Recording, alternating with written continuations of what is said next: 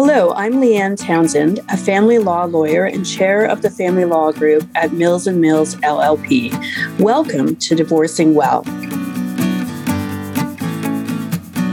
In this week's episode, I'm excited to be sharing a male perspective on divorce. So often, women are more open to chatting about their feelings and their experiences, so we often only hear female perspective. And so I'm really grateful to have on the podcast today, Steve Key, who is here, and he's going to provide us with a male perspective on so many of the issues surrounding divorce. By way of background, Steve is a multi-award winning strategic communications executive who also happens to be divorced and remarried. He's able to provide listeners with a male perspective on divorce, remarriage, blended families, and all of those things are questions that we're going to get into. So I'm grateful to have you here. Welcome to the podcast, Steve. Well, thank you for having me. Now, why don't you start off by telling listeners a little bit about your background and, how long you were married for, children, when you were divorced, like just sort of the general stuff from your story. Well, I was married young by my standards at the age of 25. I started in a career in media and eventually into media relations and communications. I met my first wife following the breakup of another engagement I had when I was 21 years old, when I was way too young. We met actually at a radio station, she was much different than the first girl I was engaged to. And we decided to get married, and we were married back in 1987. I was 25, she was 24. But right from the get-go, I knew there was something that just wasn't right. We weren't meshing. We weren't a couple. We were almost two people that were parallel playing. We both had a focus on wanting children. That was difficult to happen. We went through fertility doctors, and our first son, William, was born in 1991, which was 5 years after we were married, and that was a blessing. And then my second son, Carter, was a surprise. He was born in 1993, and we had this cute little family unit, lived in Mississauga. But there was always, we never really connected. I put myself into a lot of the kids' activities. I coached hockey, I coached lacrosse. We spent a lot of time around the sporting community, but we didn't spend a lot of time, Joanne, who was my first wife, and we didn't spend a lot of time as a couple. So the marriage then lasted about another 10 years until I decided enough was enough. I just had to break away. And that was hard because you have young kids. And she certainly did not want this to end. She was content in the situation, but I was ambitious and I wanted more. So we broke up, and it was a very difficult 3 or 4 year period until we were able to actually settle everything. And a lot of nasty things happened in that period of time. So how old were your children then when you actually separated? I think William was 11 and Carter 9, in and around there. They were young, still in middle school. And you feel you're missing a lot of the school activities, the day-to-day activities. My ex-wife would know the other parents. She would know the teachers a little bit better than I did, where I was really focused more on their sporting activities. So there was this divide that took place, and she struggled a lot and was very angry at me. And so any kind of negotiation to finalize the marriage took a long time, and so many things were said. we did all the cliche bad things, probably discrediting the other parents and arguing in public and private, and these were things that I think the kids remembered, and it's something I'm ashamed of now, but at the time, all I was caring about, I was doing well professionally, was how much this was going to cost me. And every time I opened my mouth, and I was opinionated, it would cost me more money.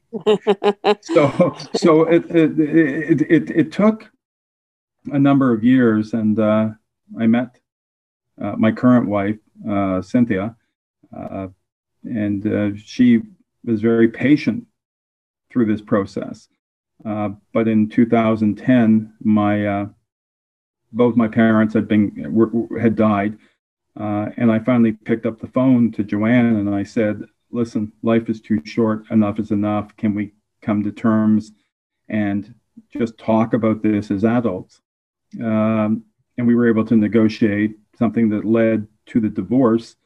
There were still hard feelings from her part, but I think she realized that you have to move on. And she knew I was seeing Cynthia, and that I was never going to come back. So best to take the next step. That makes sense. Now, in your marriage, like you mentioned that, right, it sounds like right from the beginning, something wasn't right, or you weren't on the same path. Is that like, did you guys argue a lot, or you just didn't have the connection really that you ultimately wanted in a relationship?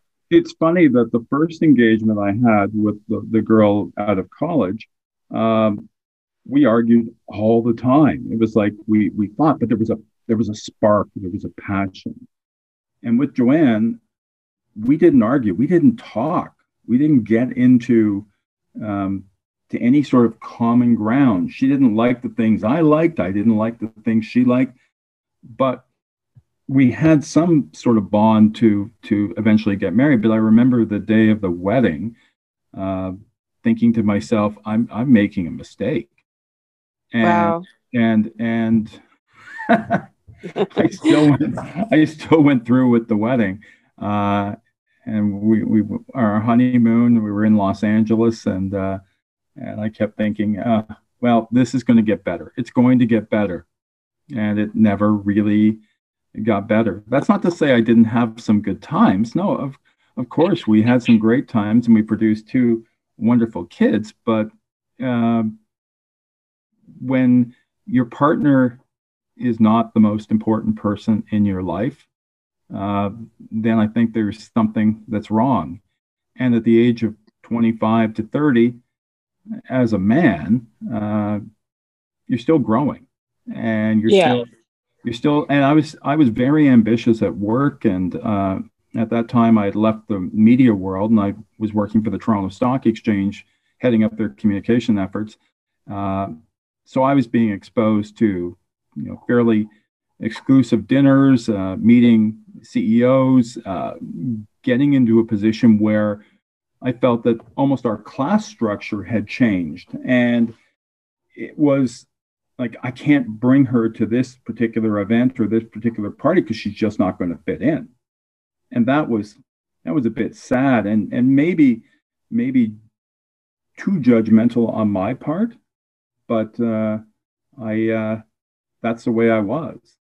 And I'm not proud of it, but that's how I handled things on a daily basis. It was about image. It was about trying to be the best I could be, and I was leaving my family in the wake.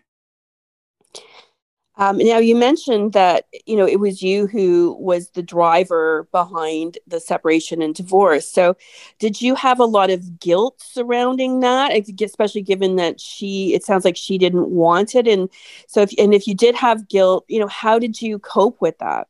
The guilt was more focused on the effect it was having on the boys. I felt that she would be better in a relationship that was more aligned with her interests. I'd always wanted something good for her. I wanted her to find someone who she eventually did, but I wanted her to find someone that would spark her passion. I was worried seeing that the kids were starting to get quiet. They weren't as engaging as they had been before. We did not fight or argue over access or or any of these things. And we came to financial terms. Everything worked that way. But she didn't want this because I had upset the apple cart and I was looking for bigger and better. So, buying the condo downtown, we had a cottage up north, which I, in the actual settlement, signed over to her because I just wanted out, and I just wanted to have a fresh start. I was going to be a great bachelor who never had to be accountable to anybody or anything again. And did you like? I often, some of my friends who are married, and as you know from my social media, I'm divorced. I find sometimes when people are married, they have that grass is greener syndrome a little bit, where they see their divorced friends or their single friends who are out there dating and meeting all these people. And, especially if you're in an unhappy marriage, it can seem like the grass is greener. Did you sort of have that feeling as well? And like, personally, I don't think the grass is greener, but I don't know, that might have been how you may have experienced it differently. Maybe, your bachelor time was a good time. Well, no, you think the grass is greener. I often relate this story to, my current wife, that the Christmas before I met her, and this was 2007, so this was a good 5 or so years after the breakup, that I sat in my condo on Christmas with no decorations, with nothing. And I would go see the kids for a couple of hours on Christmas Day, but I just felt so alone and almost devastated. I had, met a few people over the years and had dated, but nothing of any real significance. Then that Christmas was an eye opener, where you think the grass is greener, you think things are going to get better, but you're the loneliest person on earth when everybody else seems to have something. And I didn't feel I belonged in the family anymore. Even my parents didn't didn't like what was going on because they had been married 50 years. I had done something that nobody else in the family had ever done. And now I was feeling like I was paying the price for that. So there was a bitterness, there was an anger, that what I thought was going to be great was really a sad existence. Now, I found when I was going through what I call my lonely years, my way of dealing with it was to just go out. Whenever I didn't have my kids with me, I just went out. I went on tons of dates with people I wasn't even that interested in, just because I couldn't be home by myself. And I self-medicated by drinking, which wasn't good either. And so I'm wondering, how did you cope with the loneliness that you experienced during that time? Well, I did a fair amount of dating, but the problem is when you're in your 40s and you're a male and you're trying to date age appropriately other people in their 40s, every woman I seem to find had their own baggage from a previous marriage or a couple of young kids, and I just didn't want that. I felt that they had their priorities, and this is where maybe the men and women situation are different. The women traditionally are the caregivers of the children. The men are sort of there to oversee, which is the traditional nuclear family almost. And now I didn't fit or belong anywhere, and it was frustrating because I wanted so much more. So even though here I was, Christmas 2007, thinking, well, I have a great condo, I'm living downtown, I can go out to any restaurant, I can meet anybody. Uh, Maybe at that point, I figured out that I needed my own pack. I needed something that was mine. And sure, I still would see the kids and that, but I felt that I was drifting apart from my own family, the family I created with Joanne, any of the friends that we had when we were married. That they sort of abandoned me. It was so I put myself a lot into work, and while I was successful that way. Um, Other people at work have their lives too, and it doesn't necessarily involve me. Right.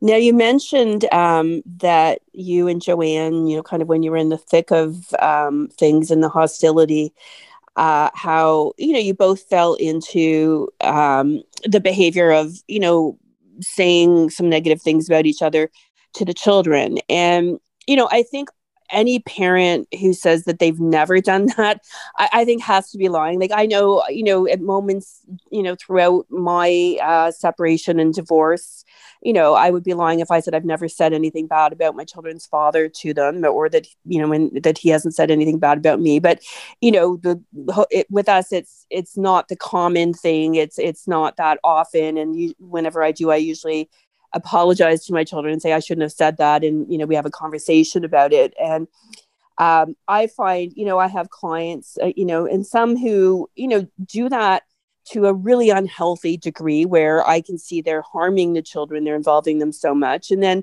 there's other ones who, where it is more just that human frailty. We're all human. You make that mistake in the moment because you're upset and angry or whatever.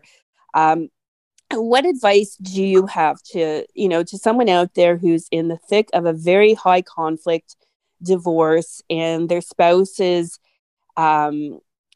behaving terribly towards them, and they, want their children to perhaps, know what the spouse is doing, and, should they tell them, or what advice do you have on that? Kids are smarter than we give them credit for sometimes. I think they see it. I think in divorce situations that children naturally default to the parent that they feel is maybe not have the same as the other. So I could see where my kids would cocoon in more with their mother, because I guess they felt I was having a great life and she was not, because she was probably sad and probably related that. Most of our arguments or fighting over that time was over money. She had engaged a lawyer who really went on a personal attack on me and used everything against me, to the point where I just felt helpless. And I felt that my own counsel at the time was just checking off the boxes and telling me I needed to do this and I needed to do that. And it started to make me angry. So I think if my anger was more focused around finances and what I wasn't going to have rather than what I was going to have, and so I maybe that anger of myself was pushed on to the to anger against my ex-wife. And what do you think, like, if you say your ex-wife was saying negative things to the children about you, do you suggest to other people that they get into this tit for tat, or, No, what, based on your experience, what's the best way for someone to cope with an ex who is maligning them to their children? I think everybody thinks that they need to get in the last word. You don't need to get in the last word. Sometimes you need to just walk away and keep quiet, and your silence can speak volumes.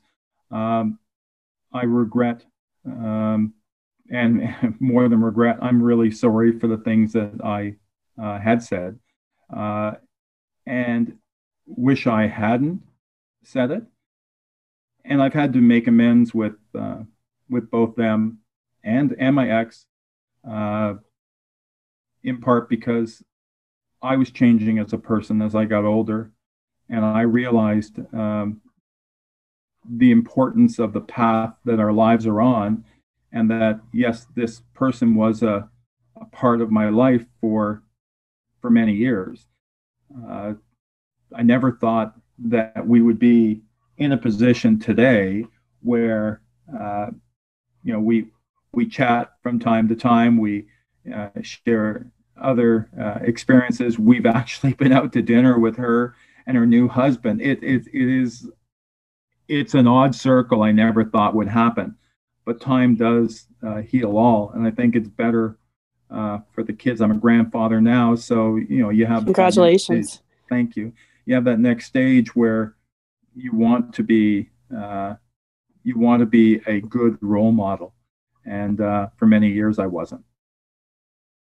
How long after you divorced did you meet, or did you remarry? Well, I met my current wife Cynthia during the period of separation. So after that 2007 Christmas, I met Cynthia. I like to say by accident, but by blessing in early 2008.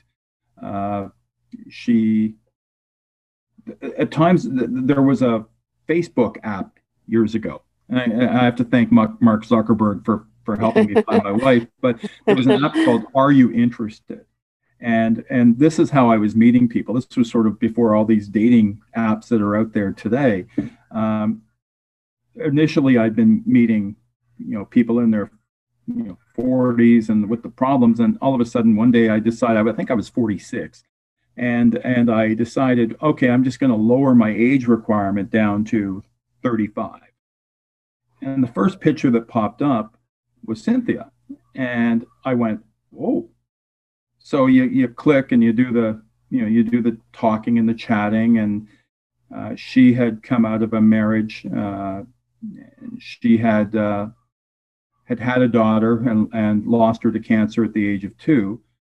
Oh, wow. That's awful. And, you can go one of two ways at that point. You can be very bitter. And I know marriages often break up when they lose a child.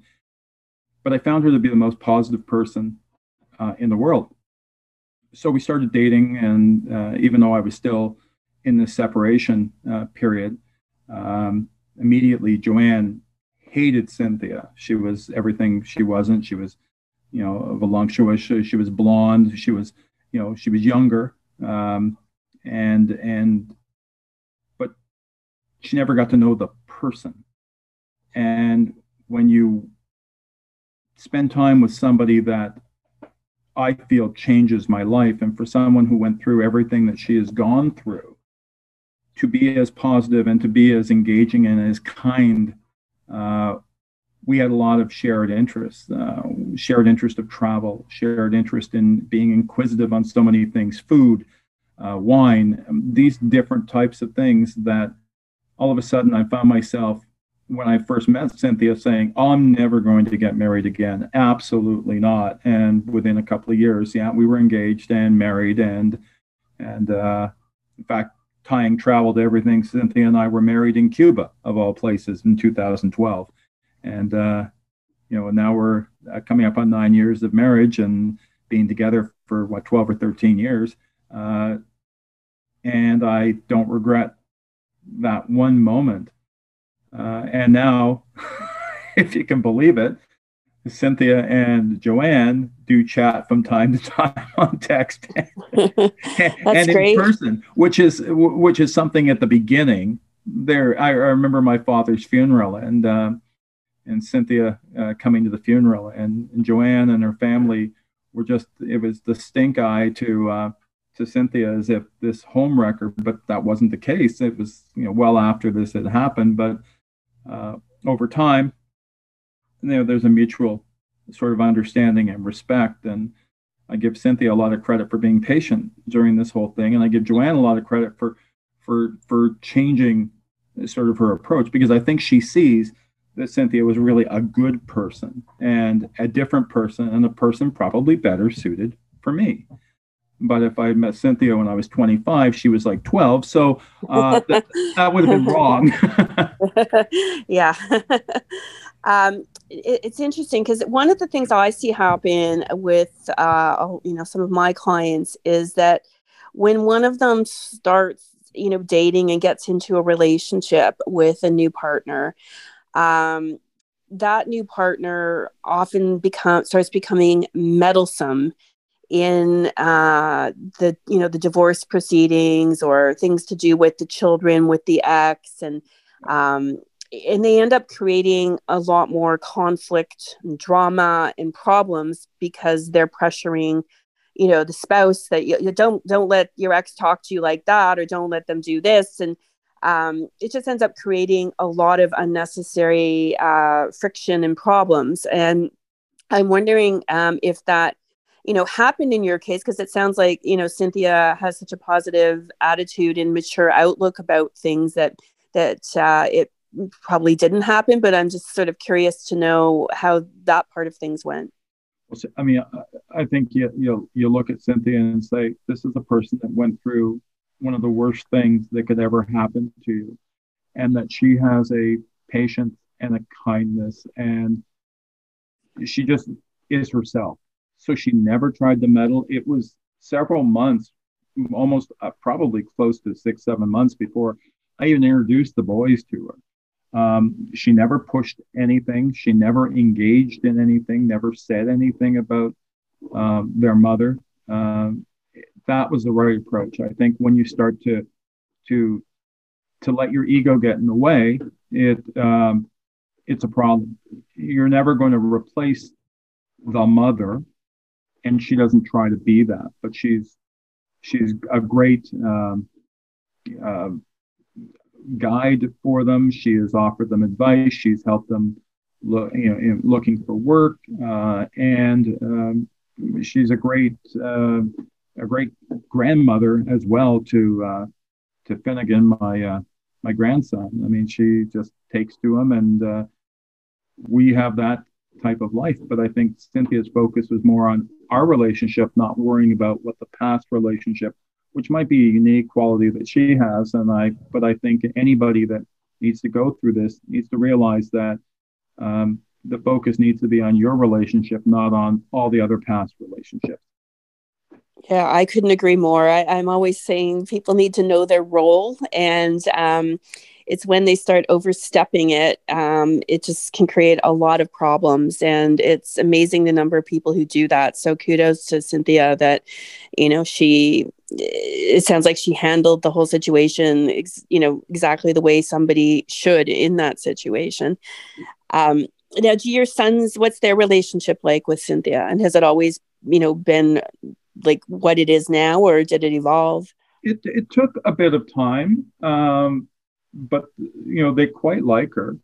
We do Christmas gatherings and Easter gatherings, and Cynthia is always the first person to think of holidays and decorating and involving family, and to this day, we are flexible enough that I always give my ex-wife first chance. I say, you want to have them for Christmas dinner, or you want to have them on Christmas Eve? Fine. We'll take them Boxing Day. We just adapt that way because now we can. Years ago, that wasn't always the case, but today it is the case. And I've just learned that I don't need to stand on a position and be rigid. I need to be flexible. And I think you have to be flexible, and you have to think of the thoughts of other people. And maybe that's another thing that Cynthia gave me to the point where we have a great life, and everybody around us, including the kids, are just bonus features that go with this. And that's healthy. And it is, I said, people who have known me for years would never have thought that I would get to this sort of mind space. But boy, I tell you, it's really great to be here. And I know I have a great life, and I have a great marriage, and this is it for the rest of my life, because now I'm going to go completely on record, say I would never marry again if something happened to me. Oh, that's great. So now, if someone out there is kind of in the thick of divorce, what would be your top 3 pieces of advice that you would want to give them? I think the number one is that you must take care of yourself first. And whether that's being healthy, whether that's finding activities or things that divert your attention away from the problem that you're going through with divorce. For me, it was trying to get healthier, walking more, trying to do some exercise, trying to take care of myself a little bit better. Two is to try to have a life plan that would include your finances and where your next steps are. I immediately, meeting Cynthia, started to think, well, how long was my time in the workforce going to be? I started putting a lot of money aside, started working on paying off the house and doing these types of things so that we would be in a position that when I chose to retire, that we could afford to do this. And I think number 3 point is more the merrier. Like, involve people. Your family is not always blood. Your family can be the people who are around you. And I have many people of different ages that are part of an extended family. So not only did I gain a new wife, but I gained friends and friends' kids and all sorts of things that I feel I'm the most fortunate person in the world. And I thank my lucky stars every time I walk into this house or, go away on travel when we can do that. I never thought this would be my life, but I'm sure glad it is. Well, that's great. I mean, how inspiring for people to hear that, life can be like, divorce can lead to, a better life, and a better outcome, and, being at peace and in a better place, even when you go through a high conflict divorce. So thank you for sharing that. Just never give up. There's always a door that's open somewhere. It may not be the traditional route. It may be something different. It may never, if I think back when I was 18 or 19 about what I thought my career and my life would be like, it's nowhere close to that, but that's okay. That's well said. Well, I really appreciate you coming on the podcast and sharing your wisdom. And there's some great advice in there. If listeners wanted to find you and learn more about, your current endeavors and whatnot, what's the best way for them to find you? Well, I just launched a website for my communications consulting company, SteveKeyCommunications.ca. I'm on Twitter and Instagram, Steve_Key, Kee. I'm pretty much an open book, as you've seen as well. I'm always out there as well to help mentor people, and I've mentored a lot of young communications people. I've seen people I've worked with over the years go on to great things, and those are like other parts of the extended family. So I can provide a lot of insight and a lot of help. And I'm a sympathetic ear. That's one thing I've learned as being a journalist. You have 2 ears and 1 mouth. You've got to listen twice as much as you talk. Well, I think that's great advice again. So thank you so much. I really appreciate you coming on and taking some time out of as we were discussing Groundhog Day, because it's like Groundhog Day every day right now with COVID. But I really appreciate you taking some time out of your schedule to share your insights with us. Well, thank you so much for having me. And I, again, continue to watch the good work you do. And I wish you all the best success. Thank you. And thank you to my listeners. Please tune in each week. Please like, subscribe, refer your friends and family to the podcast. And I will see you here next week on Divorcing Well. Hi, my name is Janet Finacki, and I'm the host of the Resilient People podcast. I interview regular people from around the world who've experienced something major in their lives, bounced back, and found a purpose in helping others be resilient too. They're folks like you and me, and their stories are totally relatable, extraordinary, and inspiring. I had no idea what I could do until I did it. But it's the motivation of doing for other people that need support, need help, that you're able to really push and dig and find what you can do. Have an open discussion and not write us off, and allow us to actually talk about our disability. Like, don't assume my limits for me. We went for a drive, told her what her mom was going through and what the likely outcome is going to happen. And we both just bawled. And then finally, Kate just said that we need to have hope. And to be resilient, you have to have hope. Join me as we get to know some incredibly resilient people. The Resilient People Podcast is everywhere you get your podcasts. Subscribe so you don't miss an episode. Thank you for joining me on Divorcing Well. If you have any separation or divorce questions, you can get in touch with me via my website at www.leannetownsend.ca.